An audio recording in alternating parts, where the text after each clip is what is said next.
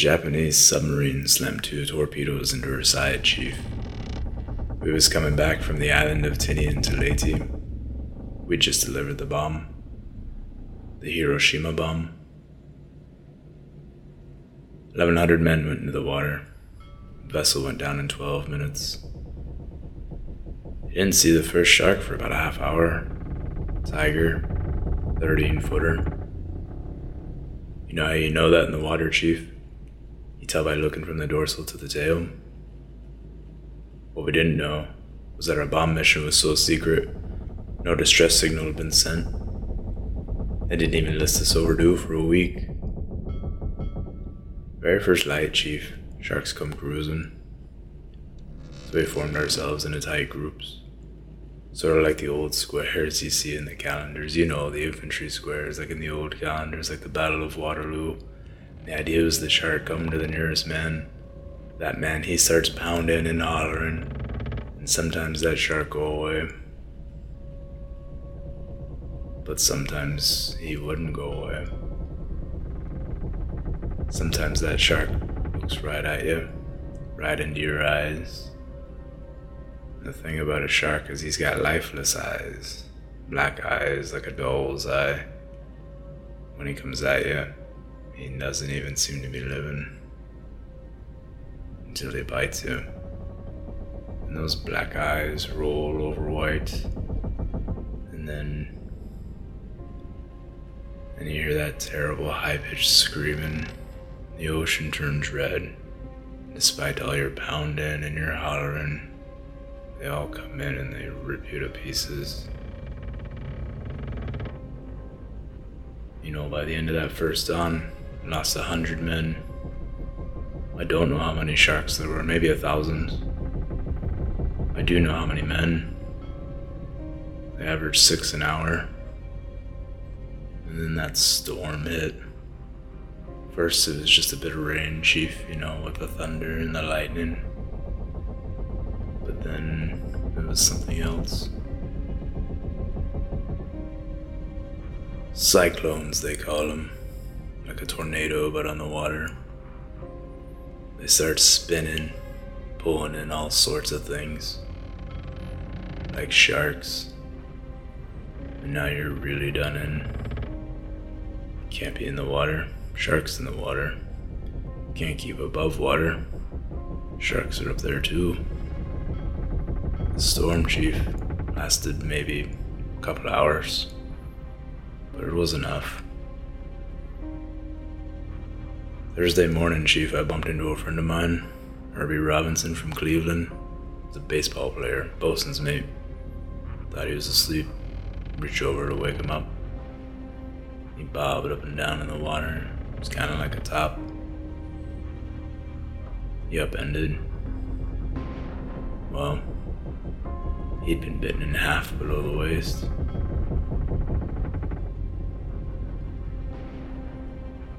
At noon on the 5th day, Lockheed Ventura swung in low and he spotted us. A young pilot, a lot younger than Mr. Hooper here. Anyway, he spotted us, and a few hours later, a big old fat PBY come down and started to pick us up. You know, that was the time I was most frightened. Waiting for my turn. I'll never put on a life jacket again. So 1,100 men went into the water. 316 men come out. Sharks took the rest. June the 29th, 1945. Anyway, we delivered the bomb.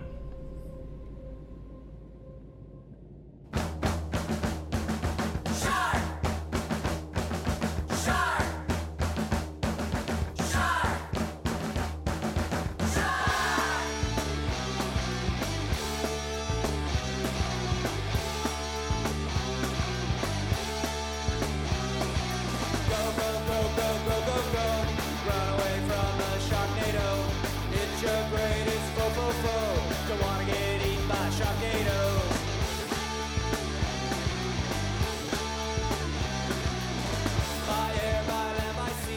Alrighty, good evening, ladies and gentlemen. Welcome to Culture Lust. We have a special episode for you tonight. A while back, we mentioned we got Sharknado. We kind of held off on the episode because I was trying to work out some things with getting a special guest. And tonight is the night. It's what we've all been waiting for. I'm James. I'm your host tonight. Jones, how you doing, man? I'm so excited. Let's do this. Chris, how are you? Couldn't be better. That's good, man. Scott unfortunately could not join us tonight, but actually we might just make him a full-time replacement. We are joined by Anthony C. Ferrante, the director of the Sharknado franchise. Anthony, how are you tonight? I'm doing great. It's a pleasure to be here. It's gonna be fun. Yeah, we're really excited to have you on. Like I said, we kind of held off on this episode for quite a while.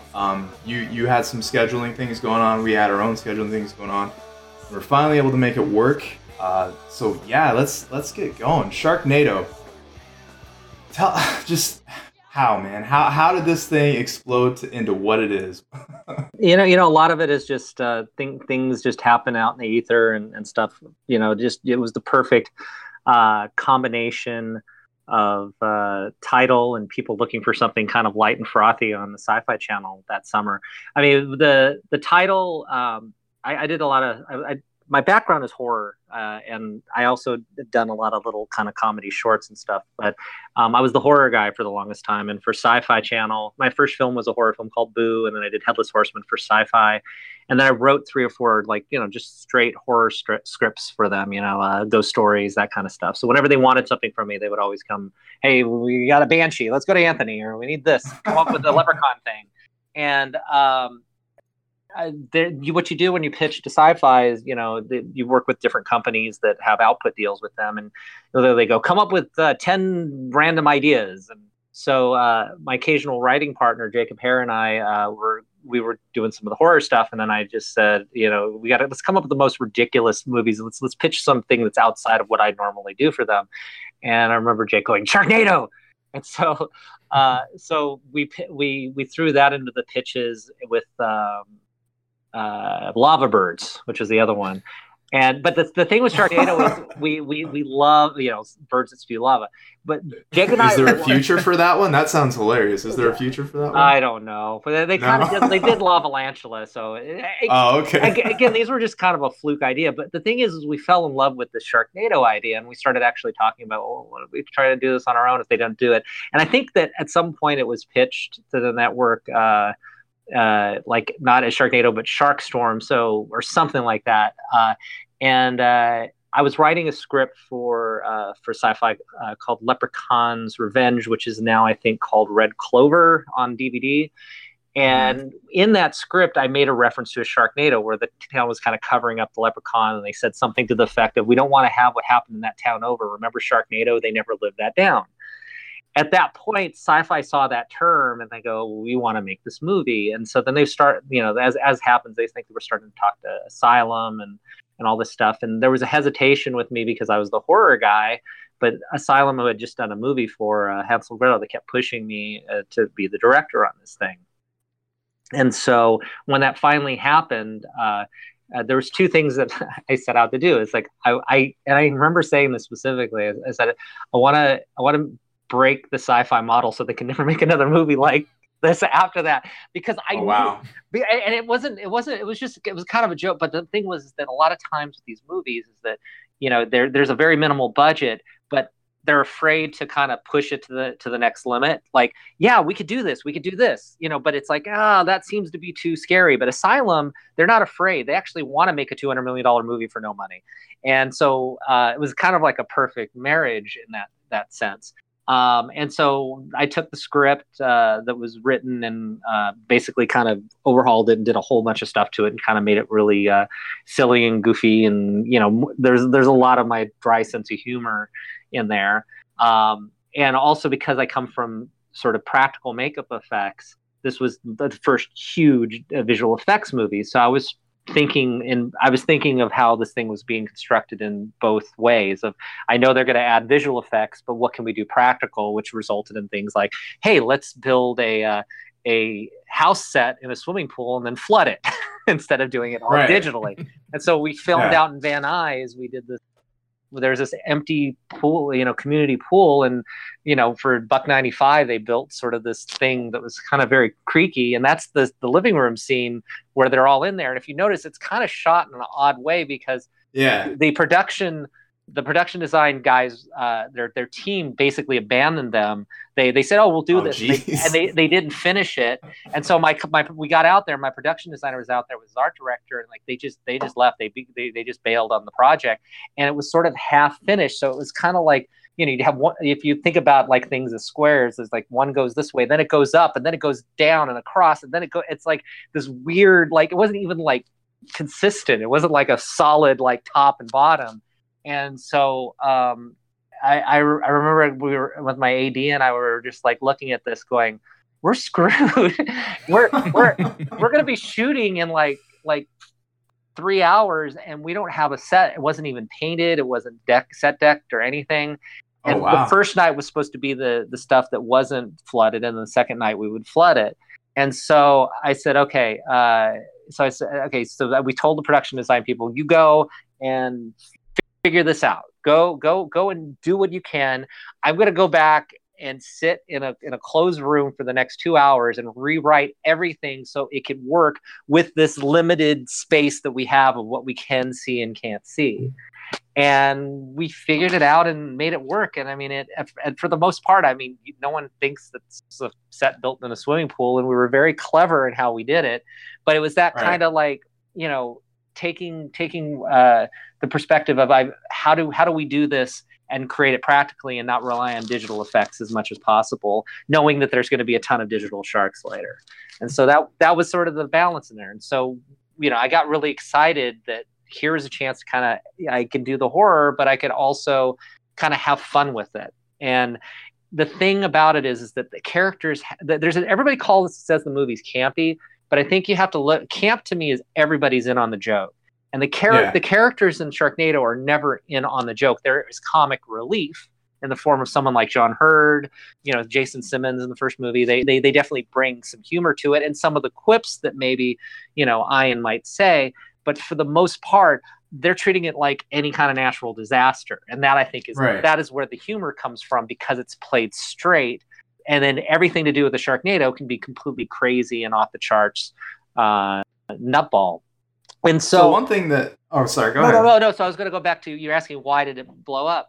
So we made this movie, and again, this is definitely something very different from everything I'd ever done. But Asylum in post was like, as long as you stay on budget, it's fine. It's like, well, I need to go shoot some stuff with a GoPro out. And, well, it's fine. You don't have a crew. Just take the GoPro and go shoot. And we would just keep shooting little inserts and pieces and stuff, trying to make because we had only 18 days to shoot the movie.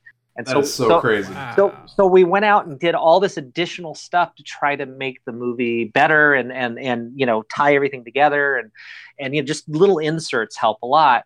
And so once we kind of got through that, I showed it to a few people, and I remember we kind of watched the film completed with all the visual effects like 2 weeks before it was going to air on Sci-Fi, and I was there with one of my editors and a friend, and we just had a blast watching it. And I said this a ton of times, but it was after it was over, I said, I think I've made the weirdest Sci-Fi Channel movie ever made. I think if we're lucky, in 5 years, it could be a cult film. And I said we probably made the greatest stoner movie ever made. Right. And the weird thing is that for some strange reason, like we started hearing a lot of stuff kind of percolating beforehand. Like my editor was telling me that I was in 7-Eleven, people were talking about Sharknado. I'm like, yeah, right. That like Sci-Fi Channel movies have their audience. That's the thing to understand. Right. It's like I'd written a bunch of them. I'd have some stuff air on there. You get it's a lot of people that watch it, or a lot of people that like it, or sometimes nobody shows up for it. They had done I think at least 250 movies at that point. So it was very, very specific audience. It ebbed and flowed. And you had some breakouts like Sharktopus, but that was within the sci-fi community, not beyond. And so here was this thing that was getting attention beyond, and it just seemed like, okay, that's kind of odd. And then we put out the music video for the Ballad of Sharknado, and then we did a lot of grassroots stuff because my background's journalism. So I kept kind of, seeding things and putting stuff out there. And I convinced Asylum to put out their trailer for Sharknado a few days before the airing, because normally Sci-Fi likes to show their trailers, which are very short, like 20 seconds. And they relented and said, fine, whatever, you go ahead and put it out there.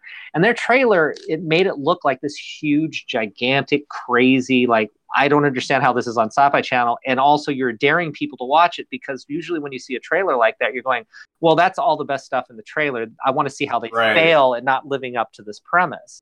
As a matter of fact, I don't even watch movie trailers anymore for that exact reason. I haven't watched a movie trailer in almost 6 years. Wow. Yeah, I refuse at this point, because, like you said, they put all the good stuff in the trailer, and it makes me not want to watch the movie anymore. So, sorry, Star Wars trailer comes out tonight. Somebody watch it. Well, that's all you, brother. So we put that out there, and I think it kind of like, it was a summer where there's a lot of depressing movies like in the theaters, and here's this thing that was free on a Wednesday night or Thursday night when it aired. I think it was a Thursday night, and so people showed up, and we were going to do live tweeting, and I literally thought, I'm going to be on there just telling people how we made the movie, and I was just going to get like, you suck, Ferrante, and all this other stuff. And that, and I'm just going to have that, yeah, okay, I suck, fine. And so I kind of expected that, but then all of a sudden we're seeing Twitter go, back crap crazy. And I mean, it was insane. It was insane. It was like, and like Mia Farrow was doing that. People are yelling out. I was with my family and some friends, and they were telling me what was going on. I was actually doing a live chat with Justin Beam on another thing talking about the movie. And after it was all over, I remember turning to my wife and I said, like, something just happened, but I don't know what it was. Like, this is not, it was clear it wasn't normal. And here on the West Coast, we get the New York feed, and then we get so we get all the New York feeds. So I think it started at 6 or 5 or whatever it was. And so I saw the first screening with my family, and then I was going to go over and hang out with my production designer and some of the crew to watch the second airing. So I was driving there after that first screening, and I get a call from BuzzFeed saying, I want to talk about Sharknado. I was like, first of all, how did you get hold of my number, and why? Right? That's creepy. Yeah. And so I go, fine, and so we started talking about it. And then all of a sudden I get a call while the other screening's going on that CNN wanted to talk to me in the morning. And then it just kind of dominoed there. And that day after, I did all of these interviews, and it just became this cultural phenomena, and it broke Twitter. And I think what it was that we, a lot of times, and no disrespect to any horror movies, because we all go into these movies and make the movies that we make, and I love what I do, and I like trying to make fun things, and I like trying to make scary things. But I think when people watch Sharknado, it was confusing, because it's like the movie was just completely insane and crazy. And it was, and Robbie Rist, who I wrote Ballad of Sharknado with, the songs, I do a lot of stuff. He told me it's a movie that doesn't know it can't do that. And I think there's this sort of charm about this movie, because you look at it and you go, they're trying really hard, and they're coming close to stuff, and they don't care. They just keep going for it. And it feels like a movie, but it's like, it's like it just doesn't, we obviously have some of the CGI isn't perfect. And, we had 18 days to make the movie. But with that 18 days, we crammed a lot of stuff in there. And it also just has this odd sense of humor, which has always been my sense of humor, which is just, it's very dry, and it's cracked just a little bit. And you see it in a lot of the stuff in there. The Hollywood sign thing we added. There's a lot of that. The bar stool thing Jake and I came up with, like we were trying to come up with something funny, like, well, what would he use as a weapon? Well, bar stool kill the shark with a bar stool. Yeah, well, but it's his bar stool. He's not going to leave. Like, it's his bar stool. It's not going to. If this thing's getting destroyed, I'm taking my bar stool with me. Yeah. And then the third and the last thing. Sorry, I'm babbling. But the third. No, you're fine. You're fine. The third thing that I think was the last piece of the puzzle is the fact that you had Ian, Tara, and John Hurd, who are people that were not overused in these movies. In fact, when you saw their names, you're like, well, what are they doing in a film like this? Yeah. And so they elevated it. Once Tara Reid became involved, it elevated Ian, it elevated John Hurd, elevated it. So it was a curiosity factor. And I think what happened is people went into it probably wanting to hate watch it, and then they just found themselves enjoying it. And people that say they hate it, I think secretly they really love the movie. They just can't bring themselves to admit that they like the film. All right, so not to kiss your ass, but that's what I thought. We drew this movie randomly and we watched it, and I'm like, I don't want to watch this, and I watched it and I laughed the entire time and I enjoyed it thoroughly. Yeah.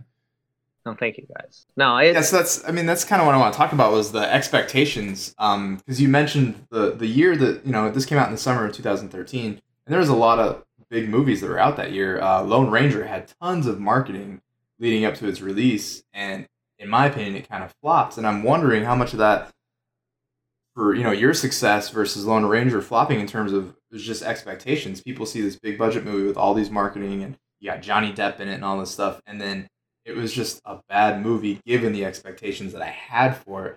But going into yours, I was like, it's a sci-fi film. It's Asylum. It's going to be this. It's going to be ridiculous. So like my expectations were, no offense, but really low. And then the hilarity just comes with it. And I found myself enjoying it just for how ridiculous it was. Now, in terms of like a compelling movie that I would want to own and promote to everybody and like this is my favorite movie of all time, it doesn't hit that standard.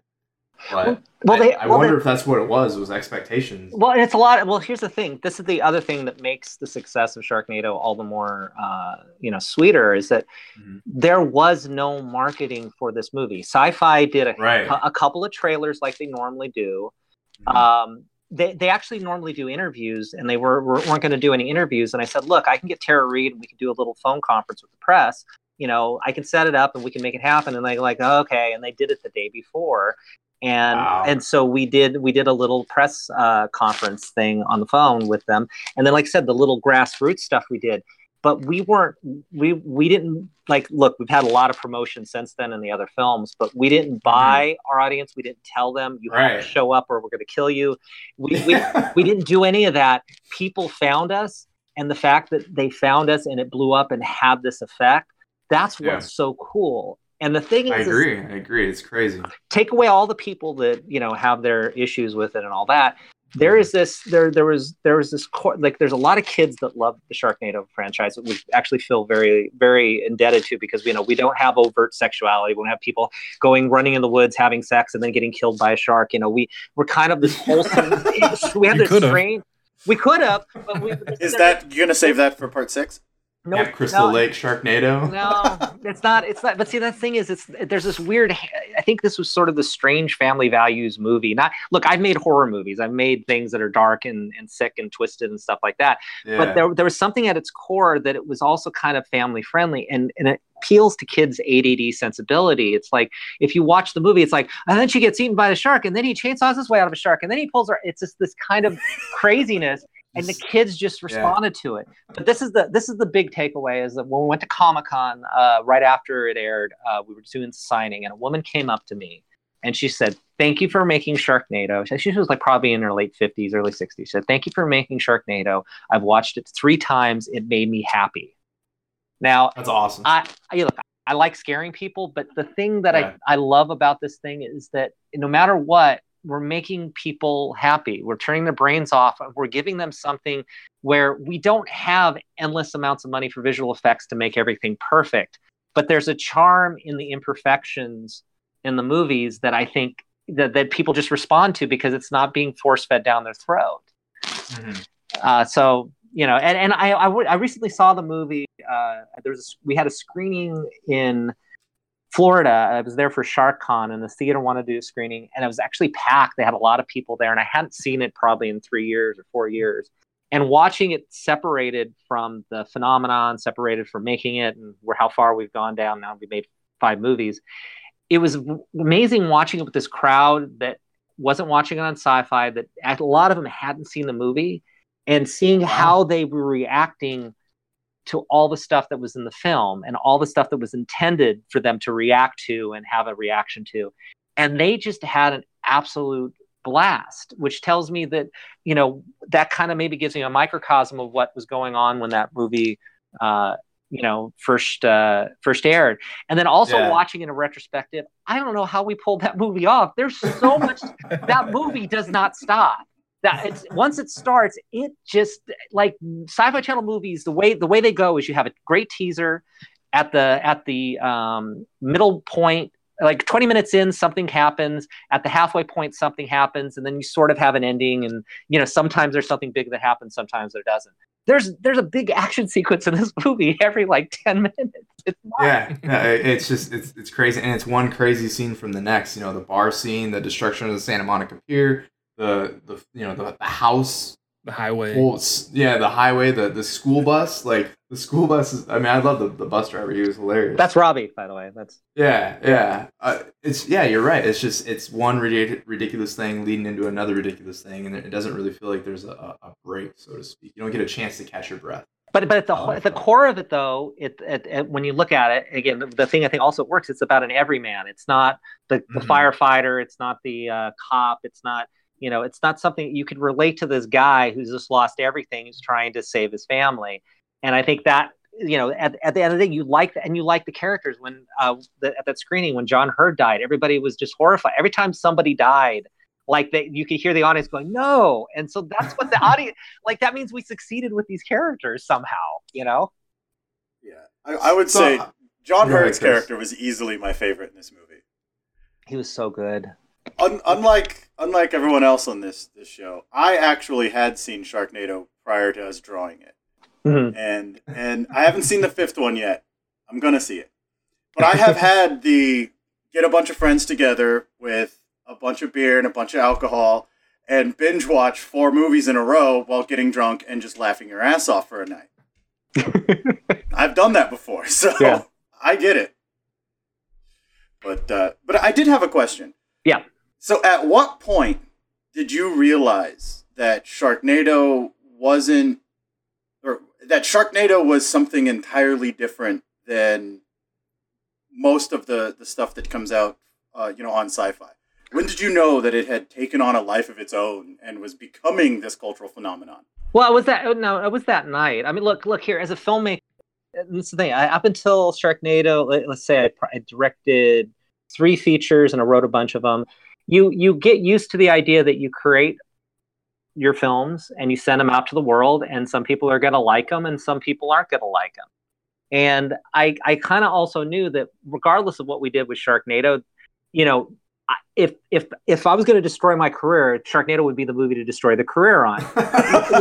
No. So it's like, if I'm gonna go put myself out there and make a ridiculous movie, then I'm all in. I'm putting all my cards on the table, and I'll go down with Flaming Sharks. But I'm gonna make the most insane, crazy, fun movie that I can do with what they'll give me. And but it was that night that we realized it had a life of its own. Like I said, no one ever, there's a lot of people who go, oh, my movie's going to break the world. It's going to do this. No, you send it out and you hope that you have an audience. My first movie, Boo, we did really well with that. It was an independent, low budget movie. And we just made the best movie that we could with what we were given. And that's the same thing with Sharknado. We were given these parameters. We have 6 months to make a movie. We have 18 days. We have less than $1 million to make the film. And how do you do it? And with somebody like myself that has never really done a big action visual effects film. So it was a huge learning curve. And I think that, at the end of the day, it just it became what it was going to become. And the fact that it blew up, is the gravy on top of it.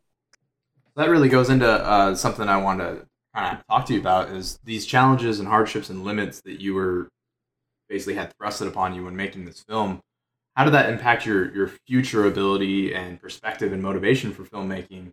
And with those mistakes and learning experiences that you've had, how has that shaped you now, 4 years after the fact? Look, every movie you do, you learn something. You learn how to do something and how not to do something. And I think that what happened with that movie is that there's a thing where action is hard to do, and action is hard to do with no money. Yeah. But within that, we shot a lot of this movie in parking lots in Los Angeles where we couldn't shoot the skies because we had X amount of visual effects. So it was very tricky, because also I again, not knowing what I'd never really fully worked with the visual effects team. They did a couple shots on Hansel and Gretel, but never in this capacity. So I had to assume that a lot of that movie was, I have to get as much of it in the can as possible, because we're going to have limitations on the back end. Sky replacement's a bitch. Well, yeah, Sky, yeah, and again, that year that we shot Sharknado, it was there was no rain. We had rain the first 2 days of shooting and we were indoors, and there was no rain after that, and it was all sunny skies, and we were storm chasing like in post production, like we were like about like 2 months out of delivering. And suddenly we heard that there was rain happening, and we got a camera, we got in a car, we were chasing storms from Burbank to Pasadena to get this car driving around in rain. And, we lucked out, and there was only one shot we were able to get out of it. So it was really tricky. And again, when you're shooting in parking lots, you assume you can't have like set extensions or any of that stuff. So you're a lot of that stuff in the finale, is in the Van Nuys Airport. I mean, we're just kind of cheating it. But the thing is that with each one of the films you do, you're given new toys. And even though, there was limitation Sharknado, it was still one of the biggest budgets I'd ever been given, and a lot of resources and a lot of toys that I'd never gotten a chance to play with, like cranes and just like a crane, like a huge crane that we had on that bridge. So I'm appreciative of it because I never had this stuff before. It's like, oh, great, we could do this, and we can build this. And then going into the subsequent Sharknado movies, the way what it taught me was, look, I went through something that was absolutely insane, and we came out, and going into the next ones, it was about continually sanding off the rough edges. It's like, so we were going to do 2 in New York. We went to New York, and we actually shot at these locations. And that we had 15 days to shoot that movie, and we shot 13 days in New York and 2 days in LA. 15 days? That is insane. And that's my favorite of all of them in terms of the experience and the shooting. They said, look, you could shoot in Times Square, because originally the scene was at someone's house. We can get you in Times Square. You have an hour, and you can only bring five. Wow. You can only bring five people there, and you can't disrupt traffic. And we're like, okay. And so we went there. We had Mark McGrath and Carrie Wurr and the 2 kids, and because we know how to move fast, we went out there and we shot it, and that looks huge. But that was like, I think it took an hour and a half for us to shoot that scene at the end of our day. And so having been through that first movie taught me how to deal with the second one, and then so on and so on, to the point where we got to Sharknado 5. We were gone 2.5 months overseas because I wanted to caravan with a small crew and hit all the countries in the film. So we went to Bulgaria, England, Italy, Japan, and Australia for the same budget that we had on Sharknado 4, which was not a big budget. And we shot at Trevi Fountain when no one was there, because we shot at 6 a.m. in the morning. They said, well, you're going to have people showing up around 8. It's like, okay, we could do it in 2 hours. And that's what we did. And so this kind of segues into, so Jones is our technical enthusiast, as he self-proclaims. He has a future in terms of making films, and that's his goal. So I know Jones probably has a few questions regarding your quote unquote guerrilla filmmaking tactics. Yeah, exactly. Guerrilla's the operative word. You had 18 days to shoot. That's crazy. Yeah. So I mean, I noticed a couple other things. Like, was that like there was a motorcycle cop? Was that like you filming him, or was that stock footage? How much of this was actually stock footage, and how much of it was you going out there with the GoPro, like you said, just kind of picking up inserts and stuff? We tried to limit a lot of the stock footage in subsequent movies, except to like, okay, we need an aerial or this or that. We've kind of minimized a lot of that as much as possible. In the first movie, we did use some stock footage, particularly like some of the storm stuff, because we didn't have storm.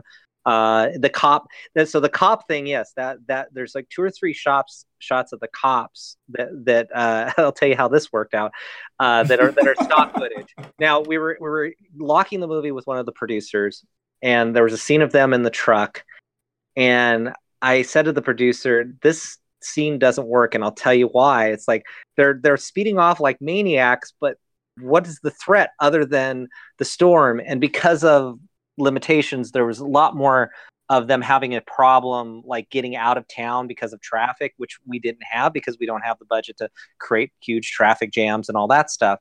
I go, they should be chased by the police or something. And he turned to me going, okay, I'm going to go out for a few hours, make it happen. So I went into the edit bay with my editor. We went and combed stock footage and found all these shots with police cars. And so they gave us 3 visual effects shots to tell the story and stock shots, and we created an action sequence with our footage, stock footage, and 3 visual effects shots. Wow. And honestly, that's pretty seamless. And the only reason I notice it because I've been looking at a lot of stock footage lately, and I'm just like, it's on the top of my mind. But yeah, it was pretty seamless. But yeah. So the other it's like I said, it was all about trying. How do we keep making this better? And that's what I like about the Asylum guys is that, you know, if it's not going to cost an arm and a leg and it's within our budget, they're like, okay, well, let's do this. Let's make this happen. Let's try this. You know, and you know, you just get kind of gung ho about it, and we're like, okay, let's try it. Let's do it. But I mean, that's my big. We've brought this up on another episode, a couple episodes. Is like, there's this B movie category. What's it like working in that? Like, what's it like working with the Asylum? And do they have like this crazy library of stuff that you can just pull from, or like, do they support you? Like, I'm envious that you're able to work with them. Here's the thing: is I've worked with a lot of different companies, really good producers. There's some companies that have a very, very firm hold on their films, and they don't want filmmakers around. I was fortunate enough that Asylum, you know, they're okay with the filmmaker being around, and especially with all the movies that they do. Like I like to stay around and post. I'm there every day. I'm trying to do everything I can to make the movie the best movie possible. And like I said, it's a thing of, you know, you go in and you talk to them about things, and you know they have their producers. They have specific things that they want, but if you're resourceful and you make it happen, they'll listen to a lot of crazy stuff. Again, just another two random examples of being resourceful. So in number 3, the space, the one where we go into space at the end. Mm-hmm. All right. Yeah. So we were talking to Kennedy Space Center in Florida before we went to Florida, because we shot at Universal Orlando, and it, for whatever reason, I guess it wasn't going to work out. You know, to have a film crew there, it was just way too complicated and stuff. So we had this sort of mission control thing we tried shooting in Orlando, and then I think when we went to Washington, we actually did some stuff in Baltimore as well, and it just looks small. And I was talking to the producers, and I said, it's just not, you know, we're sending him up to space, and it looks really low budget and rinky dink. And so I said, look, can I at least reach out to our contact, Kennedy Space Center, even if we could just walk through with a camera and get some B-roll or something, you know, with a double or whatever. And they go, fine, call. And so I called my guy, and we're talking about a week away from locking them. And the guy goes, look, if you can, I can get you on as a media crew, like a journalism crew, like a media crew, not a film crew. If you can show up with a crew of 8 people, you can come here, and we'll let you shoot. We'll let you shoot on the property at Kennedy Space Center. And I called Ian. He was in. So we went there with Ian Ziering. They gave us 1 day. I found out about this on a Tuesday. We were on a plane heading to Orlando on a Thursday, and we got there. They gave us access to mission control, and everybody at NASA wanted to be an extra. The guy that does the NASA countdowns did our countdowns. We needed an actor, and I don't like acting, but I usually make little cameos. I ended up having to be the head of NASA because there was nobody else to do it. They let us go into the vehicle assembly building. We went on the roof. They let us drive around the property and shoot around the property. So we shot for 10 hours. We had Ian suiting up where the Apollo astronauts suited up, all under the guise of a media crew. And that's amazing. And so that was what I'm saying. And the total, and I guess I could probably say right now, I mean, all in what we probably spent with flights and hotels and stuff. And on top of that, we went over to Universal Orlando and did some pickup shots as well, because we needed a few more B-roll. I think it probably cost us $15,000 total. That's impressive. And then on the 4th movie, we shot a lot of it in Los Angeles, and our Niagara Falls thing just was falling flat. And we had a contact in Buffalo because we had shot some of 2 there. And they said they can get us at Niagara Falls, and it was a similar thing. Show up here, and we can get you on for like 3 or 4 people, and you could do it. So Ian showed up. We ran around for 2 days, getting a ton of B-roll and shooting Ian running around Niagara Falls, and it makes the movie look bigger. And so that's the thing. Is like, I don't have contempt for these movies. I want to try to make the best movie possible with what we're given. And Right. and if I can do it in the silent, like I said, as long as we're not breaking the bank and there's a reason for it, they'll listen.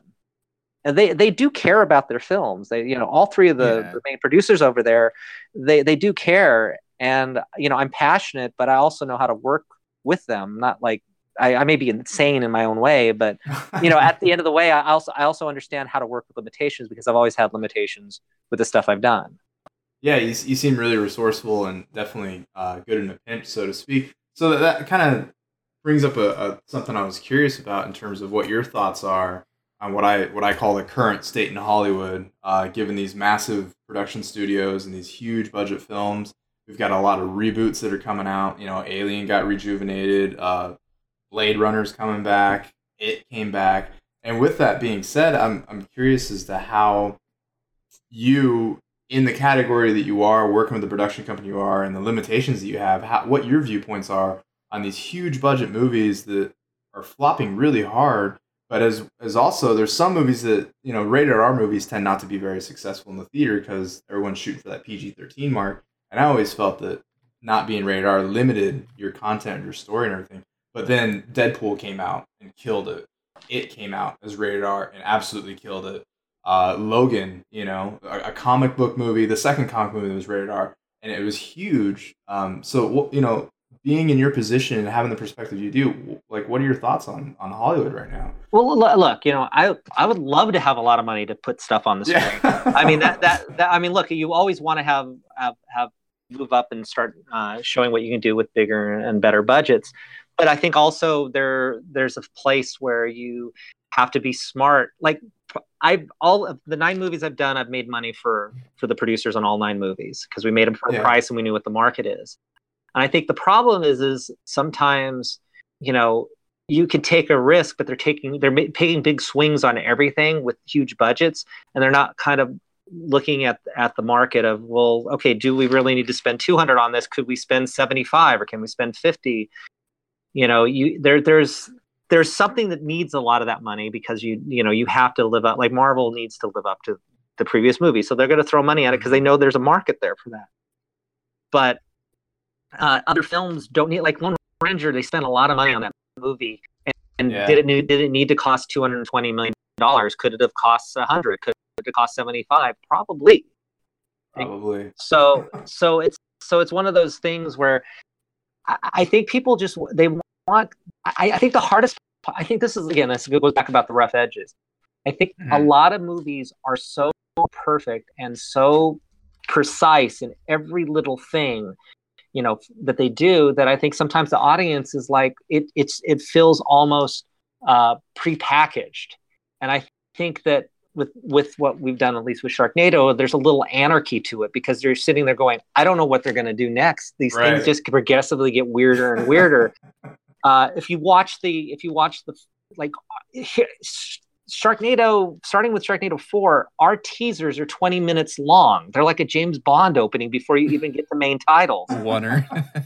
So we do things that are just like, well, I don't know what they're going to do. And we always try to start the movies off and play with different genres and stuff. And they just, like, at the end of the teaser for number 5, we have Ian Ziering jumping on, battling sharks with Buckingham Palace, using Big Ben's clock hand, javeling on himself onto a shark, flying through the windows of Buckingham Palace. The shark eats the queen's crown. He slides down the stairs, punching it. It lands on the ground. The queen appears. He digs his hand into the shark mouth, hands her the crown, and says, "God save the queen." Wow. Okay. So that's the first 20 minutes of Sharknado, and that's not talking about everything that happened. That's like the last 5 minutes of it. There's another 15 minutes of craziness that goes before that. And so I think there's a sense of fun with that and a sense of anarchy. I think Kingsman comes close to that because they have that sort of cheeky sensibility, but they have a lot of money to make it look perfect. So I think that there's a balance. I think the thing is people want something new, and I think Sharknado wasn't a remake or based on something that happened before, and that's why I'm proud of the franchise. I think the other thing you asked me too about doing these things, I think sometimes, again, I can't speak for everybody, but I think you can see some of these low budget movies that sometimes some of the people involved have a contempt for the material. I don't have a contempt for it. I accepted the assignment and I wanted to make the best thing I could, and I had fun with it. And you see the actors having fun. Like Ian Ziering, this could have been a career killer for him. He birthed himself out of a shark in the first Sharknado. I don't know many people that would have done that and done it and going all in, because that would have been a meme that could have been, oh, this is how a career ends. But the thing is, it made his career again. There's probably a jump the shark thing in there somewhere. Yeah. Yeah, of course, yeah. And that's the other thing is every time someone tries to make fun of the movie, like on the second movie, we knew we were going to get the jump the shark thing, so we just had a character say it. And you played Frogger. You played Frogger in downtown New York City. I mean, we jumped the shark on the first movie. I mean, come on, there's no coming back. Yeah, no, it's awesome. I don't want to monopolize the episode here. So Jones, Chris, you guys got questions, man? Fire away. So. Again, back to working with Asylum. How much of this is like their intrude? Like, how much do they intrude? Is there anything like metrics driven? Like, do they look at numbers and focus groups and say, "Nah, you can't do it"? Is this like a typical Hollywood format for you? At least working with Asylum and sci-fi. Well, I mean, the first movie. They were shutting down the whole sci-fi movie division. So at the end of the day, like Sharknado was in a bubble. We just kept making the movie. Like that, we didn't have a lot of notes from sci-fi. Like these movies were going away, and then it kind of salvaged that whole division. So there was no formula to it. It was just, we were just kind of, it has certain Asylum elements, it has some of my sensibilities in there, and we just made the movie. When the second one came along, Sci-Fi definitely took a vested interest, and so they Sci-Fi has definitely guided some of the stuff that they wanted to do over the course of the movies. And I think after 3 and 4, they had sort of a sheet from some stuff that they did in research of stuff that people liked and didn't like. But at the end of the day, all these movies, all the subsequent sequels, are products of everybody throwing ideas out in the room. Thunder, myself. The Asylum, Scotty, Sci-Fi, it's all of us just like throwing things at the wall, like, oh, what about this? What about that? And we kind of like, we never expected sequels, but like, I think I joked about what the second movie would be or something, like some kind of like they get sucked into time travel and they end up going back in time, or like it was like a Sharknadosaurus. It was always my joke about that. And but then it happened. It's like, oh shit, we got to do. We're doing New York, and that was really cool. And then when we were making the second one, I going, well, if we do the third one, it's got to be White House Down with Sharks, and then we're doing the third movie, and we're doing White House Down with Sharks, and so it just kind of goes from there. Where you always have these things that you're holding on to and these ideas. And when is the proper time to do it? And Sci-Fi's come up with some really interesting things and ideas. They did have an idea that I thought was too cruel for Tara, even though we ultimately ended up doing that to her in the fifth movie. But they wanted to basically, after getting her hand bitten off in the second one, they basically wanted her to be a nub in 3. And I'm like, no, we can't. She's giving birth to a baby. We can't do that. But then I go, I like this idea though. And so for Frankie Muniz, I think one of the best deaths in the whole franchise is him trying to set off this explosion to stop the Sharknado. And as he's climbing onto the RV, he keeps losing a limb till he's basically a head and no arms and no legs, and he has to use his nose to set the bomb off. and that came from something that they suggested, like, what if she's floating down and all the sharks bite off all of her limbs? And so that came from taking one idea. I have. There's a couple ideas too that we've had that have been absolutely crazy that have not seen the light of day. I'm sure. Like, considering what's made it onto film, I can't even imagine what didn't make it onto film. But really, at the end of the day, I mean, there's very specific rules, at least for me, and I feel, like I said, I feel very indebted to like making sure that we don't cross a line with the kid audience. Like they love these movies. We can be bloody and violent because it's cartoon violence. I'm never pulling back on that. But I feel like there's an obligation in making sure that we stay true to the characters. There's a very specific thing that we do with Finn. You know, Finn doesn't ask questions. Finn is very honorable. There's things that sometimes they'll go, "Hey, what about this?" I'm like, no, Finn doesn't do that. You know, there's that kind of you know. I've done 5 of these. I think the only other director that I know of that's done 5 in a row on a franchise that they originated was Michael Bay. So I feel very loyal to these characters. You know, and actually I don't think there's ever been a franchise that's had like the core 2 leads in all 5 movies. Like, you know, you've had like the Star Wars films, but you've never really had the 2 lead actors frequent throughout the whole franchise, which I think is rare. I mean, even I think Steve Guttenberg left Police Academy at some point. So yeah, I think after the 3rd one, right? Maybe something like that. Somewhere around there, yeah. Yeah. So I think that's the kind of thing is like I love these characters and I love what we've done with them. And if we do a 6th film, you know, we are now in time travel and there's a lot of fun stuff that can be done with that. I hope. I really hope that's what happens. Time travel, man. That's my biggest thing. I don't know. I'm in. It's scary. It's hard to work with.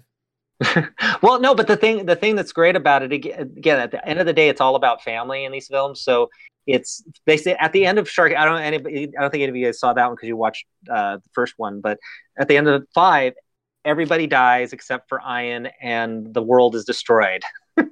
and so they have to time travel. That's the only option they have. And he's carrying Tara's head in a hobo sack, walking the ends of the earth. Wow. Because all right, I'm gonna watch it. Because in the 4th movie, she sort of was rebuilt, so she's sort of half Tara, half kind of like cybernetics. Half Terabot. And so what am I missing? Holy crap. Well, that's what I'm saying. I keep telling you, Jones, you have no idea, man. Where do you if film franchises, which typically get more, you know, they get bigger and more ridiculous and more crazy and they have to up the stakes every single entrant. When you start at Sharknado, where do you think you can go? You got to go time travel with number 6. Well, so at the end of 5, he's walking the ends of the earth, and then suddenly, as I say, his son got sucked up. His young son, like it's like 10 or 8, he gets sucked up into Sharknado at the beginning of the movie, and he's in this vortex, and they're trying to save him, and then they fail at that. So they're walking the end, you know, he's walking the ends of the earth. All of a sudden, this Humvee pulls out of nowhere, and it's Dolph Lundgren. Oh God! and Dolph Lundgren goes. Finn goes, "Who are you?" And because he has his son's wings on there, he's like, you know, that's my son's. And then he goes, "Hi, Dad." Oh my God. And Dolph Lundgren goes, "Look, you know, I figured out a way to how to harness the Sharknado for time travel. You know, we got to go back in time and rectify everything and save everybody and save the world." And so it ends basically like Back to the Future, and that's the ending of the film. So that's with Dolph Lundgren as Doc Brown, basically. Well, basically, the fun part is that he's Ian's son, and now he's older than Ian. Yeah. But Terminator too. You kind of, yeah. It's just, that's the whole fun about it, is that we chew through stories. I think one of the things I remember reading, like Joss Whedon on Buffy and stuff like that, and some of the showrunners, is like, you don't go, I'm going to save this for the 6th season or the 7th season. You just do what you need to do, and then you work yourself out of the hole in the next year. And we could have saved space for Sharknado 4 or 5 or 6. We did the last 20 minutes of Sharknado 3 is a space shuttle space epic with Ian Ziering and David Hasselhoff as his dad. Yeah. And we have sharks in space, basically. And it's we blew our wad in number 3. We still had to make a movie for 4, and that we turned that one into a superhero movie. So still it's better than Freddy in the Sky, Chris. Yeah. we rag on Chris quite a bit for his B-rated horror movies that he's deeply embedded in. Yes. So yeah, the Wes Craven's A New Nightmare was like one of the worst films that we've had on the podcast. So we always like to put jabs at him for that.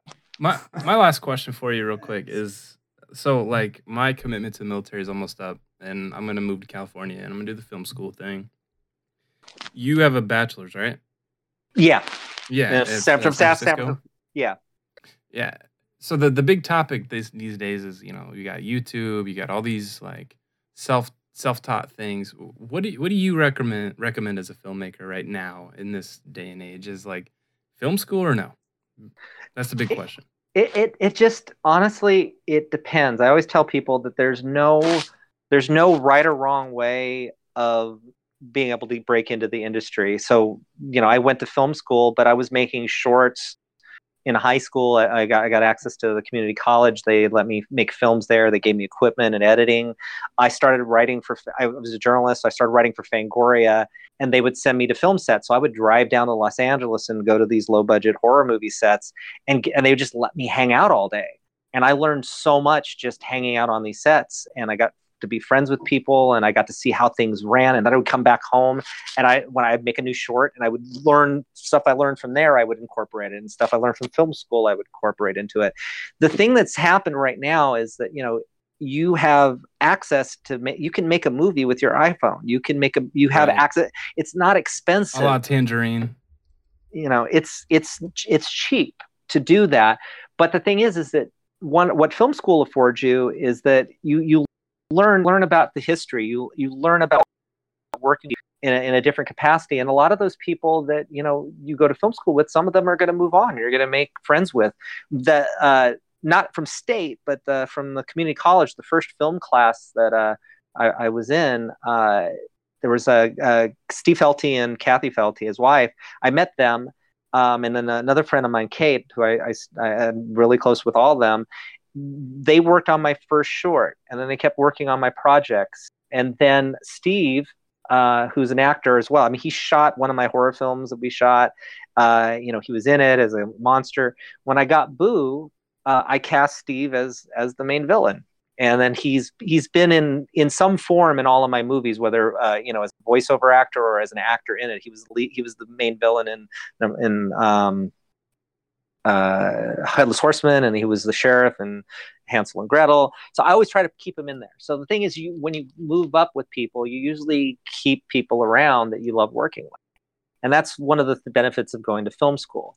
But working on films, networking is good. Working on films as a PA, I always tell people, like, if you know what you're doing, you'll move quickly past PA within days. Like, I was hired as a PA on a film, and I showed the short film I did to the line producer, and I said, "Hey, you want to help with makeup effects?" It's like, "Sure, you're still a PA, but you're going to do makeup effects too." So we were doing like 22-hour days. I brought a couple of friends over that worked on my short films, and we kind of made it a de facto makeup effects group. And then I worked with John Vulich and Screaming Mad George and Todd Masters, all these people that I had interviewed in the past. And so we did all these pickups and stuff for this movie. And then I started doing makeup effects because I was supervising makeup effects. So it's like I went from PA to special makeup effects supervisor, and then I started doing second unit. And so I built into my contract, like, when I do makeup effects, when there's second unit, I do the second unit. So it's like second unit directing, or second unit directing. Wow. So there's there's like no set strategy. It's what's best for you. Works for you. If you need to learn how to do this stuff, it's beneficial. But there's many different ways of breaking in, and it's just try to learn as much as you can. The problem too that you'll see too is you'll see like a lot of filmmakers that'll shoot up. They'll have a first movie and that goes through the roof, and they had all the stuff that they needed, and then their subsequent films aren't as good, or they don't make any more movies after that. Yeah. And you got to want it, and you also have to be appreciative of it. You have to be appreciative of the people that you work with, and you have to remember that it is also a business. I know that I have to make money for these producers, and I know that we have to be careful and not go over a budget. And it's not just you are trying to make art, and as much as, in whatever form it is, whether you're trying to make people laugh or scare them or make something silly or make a drama, there's that artist part of it, but it's also a business. And you always have to remember that, because that's what talks. Is if you're making money for people and you're making successes for people, then that'll keep you around in the business. Wow. I mean, that's invaluable. Thank you. So you're welcome. And you think too, the thing you have to realize is that there's no one wants you here in Hollywood. Right. There are too many people. Yeah. No. I'm dead serious. I come from Northern California, so I grew up in a small town, and that's why I think a lot of times I try to write about small towns, because I think it's more accessible. I mean, take Sharknado out of the equation because those are completely different movies. But all my other films, they exist in their own little small town universe, because I think that's what I think is accessible to people. I hate seeing these things of, oh, we're gonna make a horror movie and it's set in the suburbs of, or it's not set in the suburbs. It's set on the streets of LA. It's like, well, that's scary. I mean, that I don't give a shit about LA. But the thing is that when I came down here, that's a soundbite, by the way. Oh gosh. Yeah. Yeah. Don't use spoken like a true resident of Northern California. Yeah. No, but the thing is that when you come here, you realize that there's the people that are here. They've already been here. There's a lot of people who go to parties. They understand there's a lifestyle here, and they've gotten themselves into it. And outsiders are sometimes welcome, but there's also this hesitance and reticence, and you feel it a lot of times. And eventually, you keep doing it. It's like by the time Sharknado hit, it's like, oh, okay, we got to close the back door. Well, wait a minute, those YouTubers are getting in at the front window. Oh, let them in, it's fine. And so it's like, he made this stuff. Oh, the thing blew up. I don't know what we're gonna. Okay, I guess he's here. Whatever. Can't get rid of him now. So it's just you can't take it personally. There's a lot of great people. I've worked with a lot of amazing people, and a lot of people gave me amazing opportunities. And I'm not saying everybody's like that, but the town itself, there, you can feel it sometimes. You can feel that it's you do have to find your way into it. And there's, like I said, there's no way. If you love doing it, if you love making movies, then you will probably continue to do it. And you make the best of what you get, and again, make the best of what it is. I think that's the other thing too. I think that's why big budget movies. There's the thing of like, I'm not going to budge, and I'm not going to. This has to be this way. And then there's, hey, we're running out of sunlight. We don't have this big crane. What are we going to do? It's like, I'll shut it down. We'll come back tomorrow, or let's make a movie. And that's what Sharknadoes are. It's like we don't have something. We just make something else up. We just change the script. So you just have to be appreciative, because, like you said, this is a gift, and no one say if you don't understand that, you have to understand it. Someone is giving you money to make something and trusting you to do it. So you have that obligation that you have to make something that's going to pay off. So there you go. With that being said, money-wise, Chris had a pretty good question for you, and I'm kind of excited to hear it. So. Right. So you've talked a lot about the limitations that were put on you throughout your career, and how you've been able to flourish and find success given them.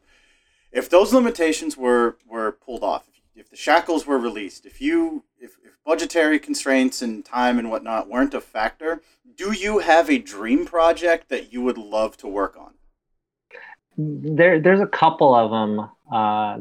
There's a couple scripts that I really love, but I mean, look, everybody, we have all the comic book movies that are out there and stuff like that. Ever since I was a kid, my favorite Marvel character was Moon Knight, and I've obsessed about Moon Knight. I have all the action figures. I have all the comic books.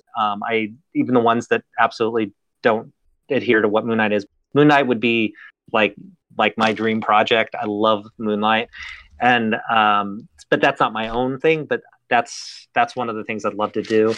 One thing that, as I've moved along with the Sharknado movies, is that I also really love the fact that you can entertain people, and especially with the way the world is right now, people are looking for entertainment. They don't want they want stuff that makes them smile and makes them happy. And I think that I would love to have a lot more money to be able to make something that's on a bigger scale that could actually kind of bring what I've learned, but actually have the time and resources to make it really look amazing.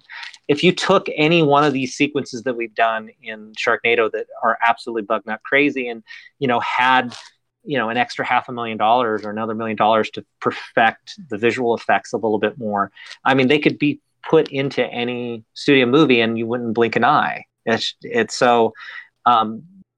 I feel like I have the drive and the quirkiness to do some really cool stuff, and I'm hoping at some point, I'll have that opportunity to kind of show people what I can do.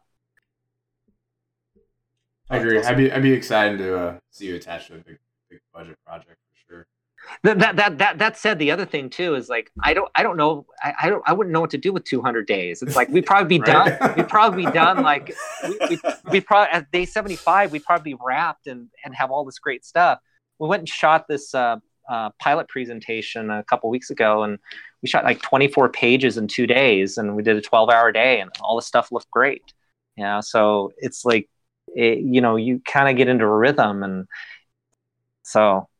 I don't know. Like I said, I'm really excited to see where everything leads. I love doing what I'm doing, and I've been fortunate enough to I have a little bit of a following, and people seem to like what we're doing. Sometimes I don't, sometimes I do. But like I said, as long as there's people that say that we're making them happy or we're scaring them, that's all that matters, honestly.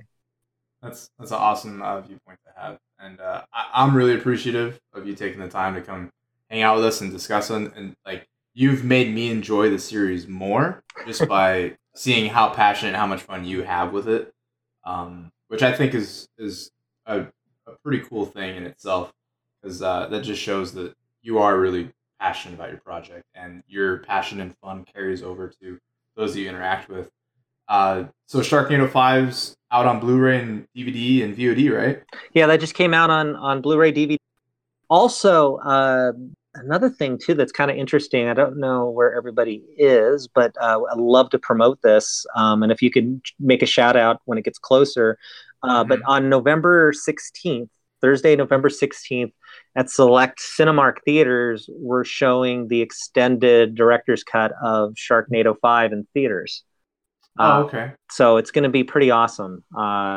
It's just getting to see anything on a big screen with an audience is just a blast.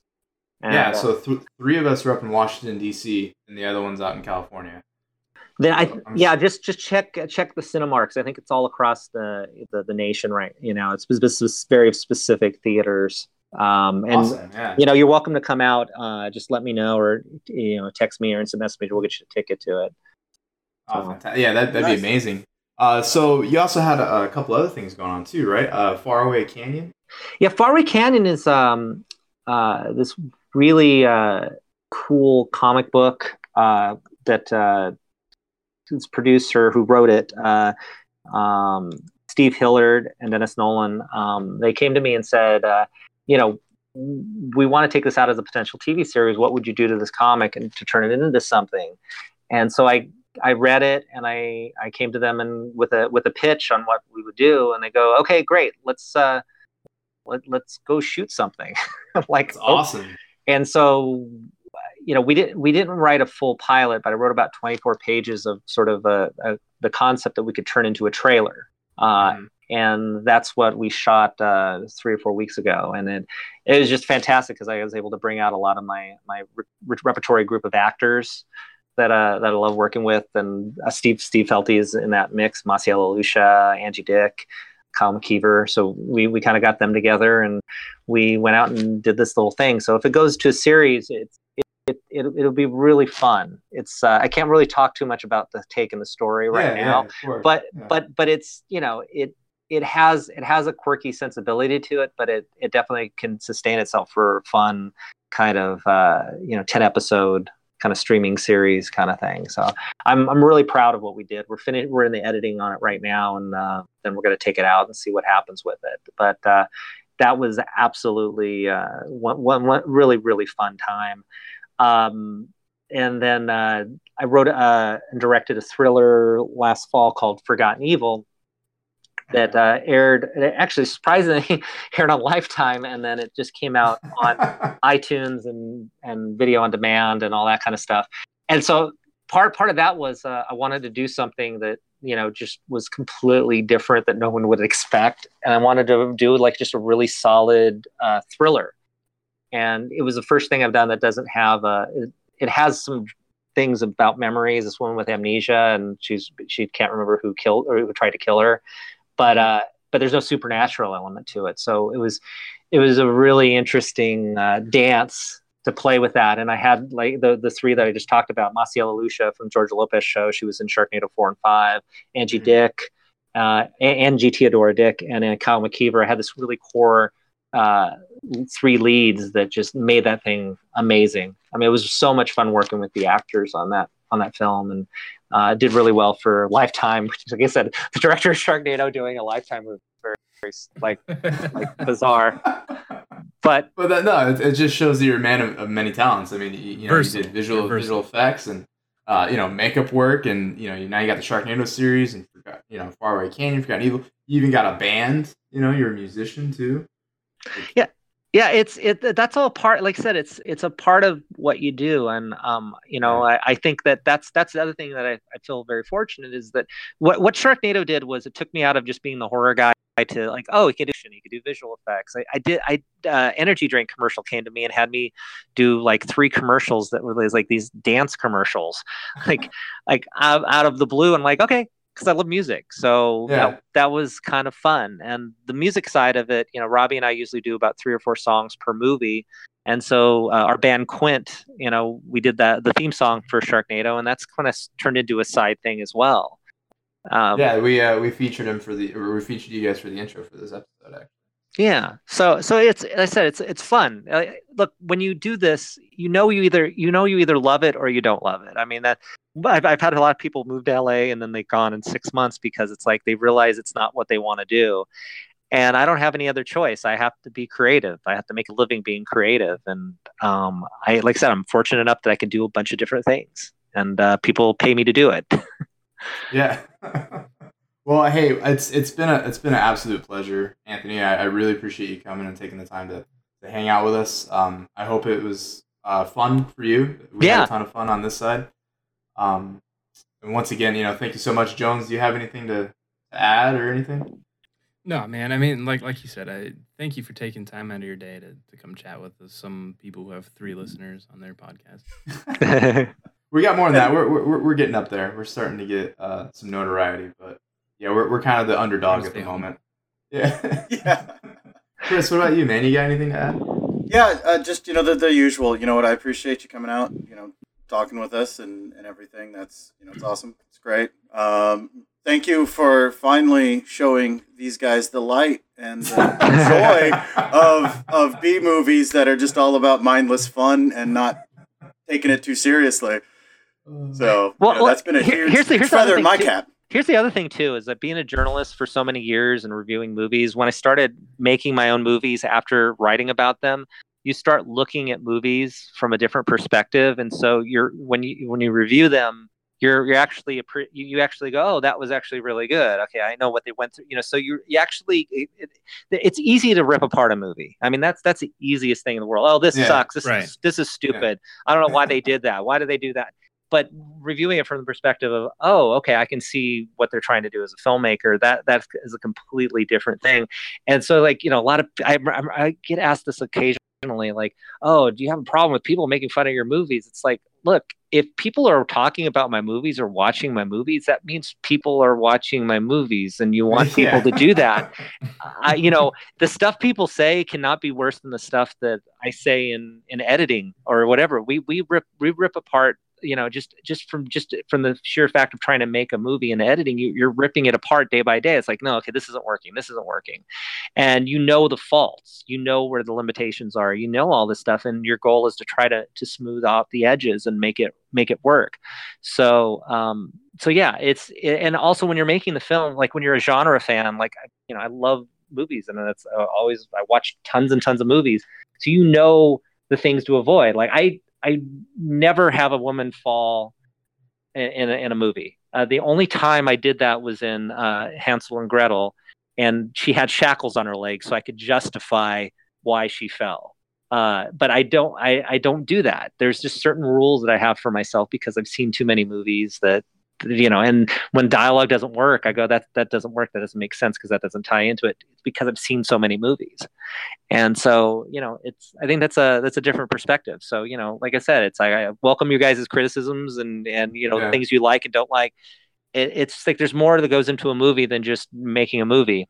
And when you can view it from that perspective, I think it opens up the world to you. It opens up a different way of watching things.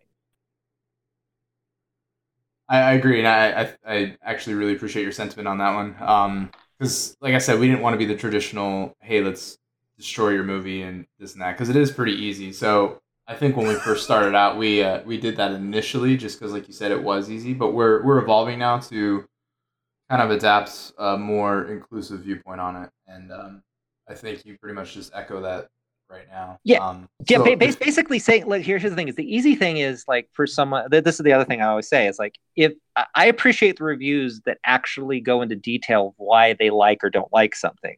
When it's just kind of face value, I know that they haven't watched the movie or they don't really care. And so I bet if someone wrote a review and just ripped the movie apart and said, these are all the reasons why this doesn't work, I would respect that more than just, this sucks. Right. Fake. Yeah. So with that being said, man, how do our listeners find you? What's the best way for them to look you up and stuff? You can find me on Twitter. It's AC Ferrante, ACFERRANTE. On Instagram, it's Anthony C Ferrante, FERRANTE. You could follow my band, which is Quint, which I have with Robbie Rist. Twitter, it's Quint the Band, QUINT the Band. Facebook, and is the same thing, Quint the Band. And then on Spotify, you can find us under Quint. We have pretty much every single song that we've done for the Sharknado movies are up there. Ballad of Sharknado, Sharknado Rhapsody, and all the other random things that we did for the various films. So follow us there, like us on there. That helps us out.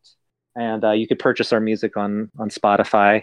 And then Sharknado 5 is on all the formats. You can buy it at Best Buy. The Blu-ray has all the special features, and it's an extended cut as well. I think that the cool thing, the other thing too, I keep babbling, but the other thing about all the DVD the DVD cuts of the movie, a lot of people don't realize it, are actually the better versions of the movie, because we have 6 months to make a Sharknado movie from start to finish. And so in some ways they're kind of abandoned, in the sense of, like, we got to get it finished. And on the DVD, we're kind of allowed to go in and, we'll fix a few visual effect shots. We'll kind of add a couple things back in. I actually like cutting things out, so that they're always saying, oh, okay, you can do whatever you want with it. It's like, can I cut 2 minutes out of it? So they actually have, there's a lot of little tweaks and stuff with the DVD cuts that I think are kind of interesting. So, it's not just like throwing stuff in just to throw it in. So, and that's I think that, and Forgotten Evil you can find on, I think, Amazon Prime and iTunes, and and that's all the stuff that we're working on, and hopefully Wayward Canyon or Faraway Canyon will eventually hit it. Yeah, I'm excited. I'm hoping that actually comes to fruition, because I think that'd be pretty cool to check out. So there you go, listeners. That's our time here with Anthony C. Ferrante. He's been awesome. I hope you guys really enjoyed it. Please go and show him some love. Twitter, Instagram, iTunes, at Best Buy. Buy all the DVDs if you got to. Knock the Best Buy guy out if you have to. I don't even care. But show this guy some love. He's really passionate about his projects, and I think it really comes out in the product. Once again, thank you so much for hanging out with us. It's been so much fun. No, thank you guys. I really appreciate it. Jones, you got anything to add before we head out, man? No, I'm not going to bed tonight. Okay. Chris? No. I just, again, thank you so much. This has been great. It's been awesome getting an insight into, into a movie that I've actually heard of. This is amazing. It's great. So thank you again. All right, guys. Take it easy. Yeah, have a good one, man. Appreciate Thanks. it. Okay, no worries. Bye. All right, Culture Lusters, Seven Sinners. That was our interview with Anthony C. Ferrante, or ACF as we've been referring to him in the back alleys of Seven Nearly Sins. God, what a blast! Like that guy's so cool.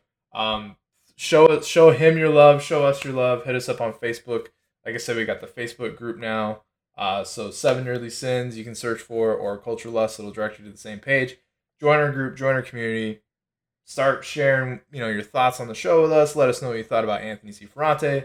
Dude is awesome. Hit us up on Twitter, of course, at 7 Nerdly Sins. That's probably where we spend the majority of our time, is that in Facebook. Come hang out with me on Twitch.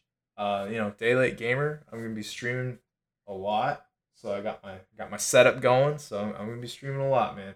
And then, of course, our Discord link is in the description if you want to chat with us while we're recording.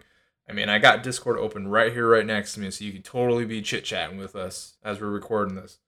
And then, of course, Patreon, if you want to show us some love, since we did bring you Anthony C. Ferrante, fresh to your eardrums, exclusive for Culture Lust, the Sharknado Saga.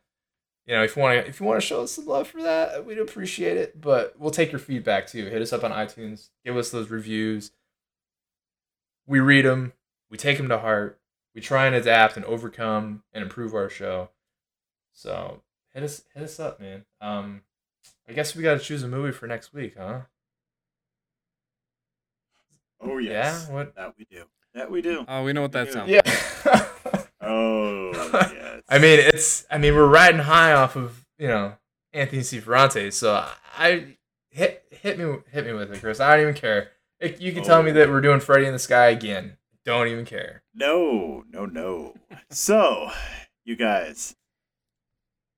So there's this production company out there right now doing stuff, making movies, making that dollar bill. Hey, now we're not talking about Harvey Weinstein, are we? No, Okay. we are not, because we don't get political here on Culture They're going Lust. under. Didn't they get bought out? I don't know, but We keep things light and airy, just like, Like my some shits. people. Yeah, exactly.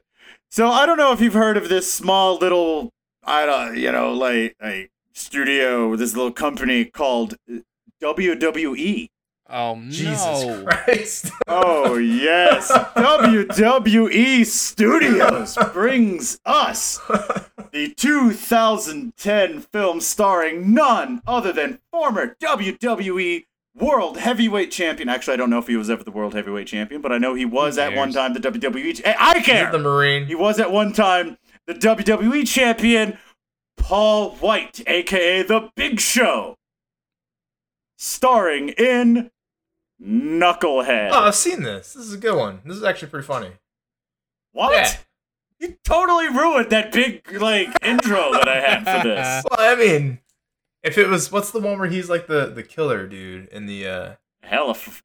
Oh, you mean See No Evil? yeah. Yeah, that wasn't Paul White. That was Glenn That's Kane. Jacobs, aka Cade. Which, by the way, Alright. Other big white So dude. anybody knows, See No Evil 2 far superior than the original. I haven't seen the That's second. another Actually, episode. and believe it or not, Chris, I kind of enjoyed the first one. Really? Yeah. Wow. Then we're gonna have to go off script and go away from Netflix, and I'm gonna have to just randomly pull that one up. I might have to check out the second one. So we're doing Knucklehead, But, right? That's what you We said? are doing Knucklehead, 2010's Knucklehead. Cool, man. This starring- is a. It's nothing. I'm not. We'll save the review for the episode, but yeah, you heard it here, listeners. Go check out Knucklehead. For all you wrestling fans out there, yeah, there's a lot of you out there too, I'm sure. But all right, Yeah, we probably lost all our listeners by making fun of it. You know, I'm a fan, so I will keep those listeners. well, tune okay, in listeners. next week for the cage match for the WWE Heavyweight Title when we throw down on Knucklehead. I'm James Jones. You want to say goodbye to our listeners? No, I'm not going to bed tonight after that interview. Oh, fair enough, man. Chris, you want to say goodbye to our listeners? I do. Mostly because I'm not going to bed either. But that's just because I am going to sit here and watch WWE Network all night. Well, I don't want to say goodbye to our listeners either, because goodbye sounds so final. So, until next time, 7 Nerdly Sinners and Culture Lessers, we'll see you next time.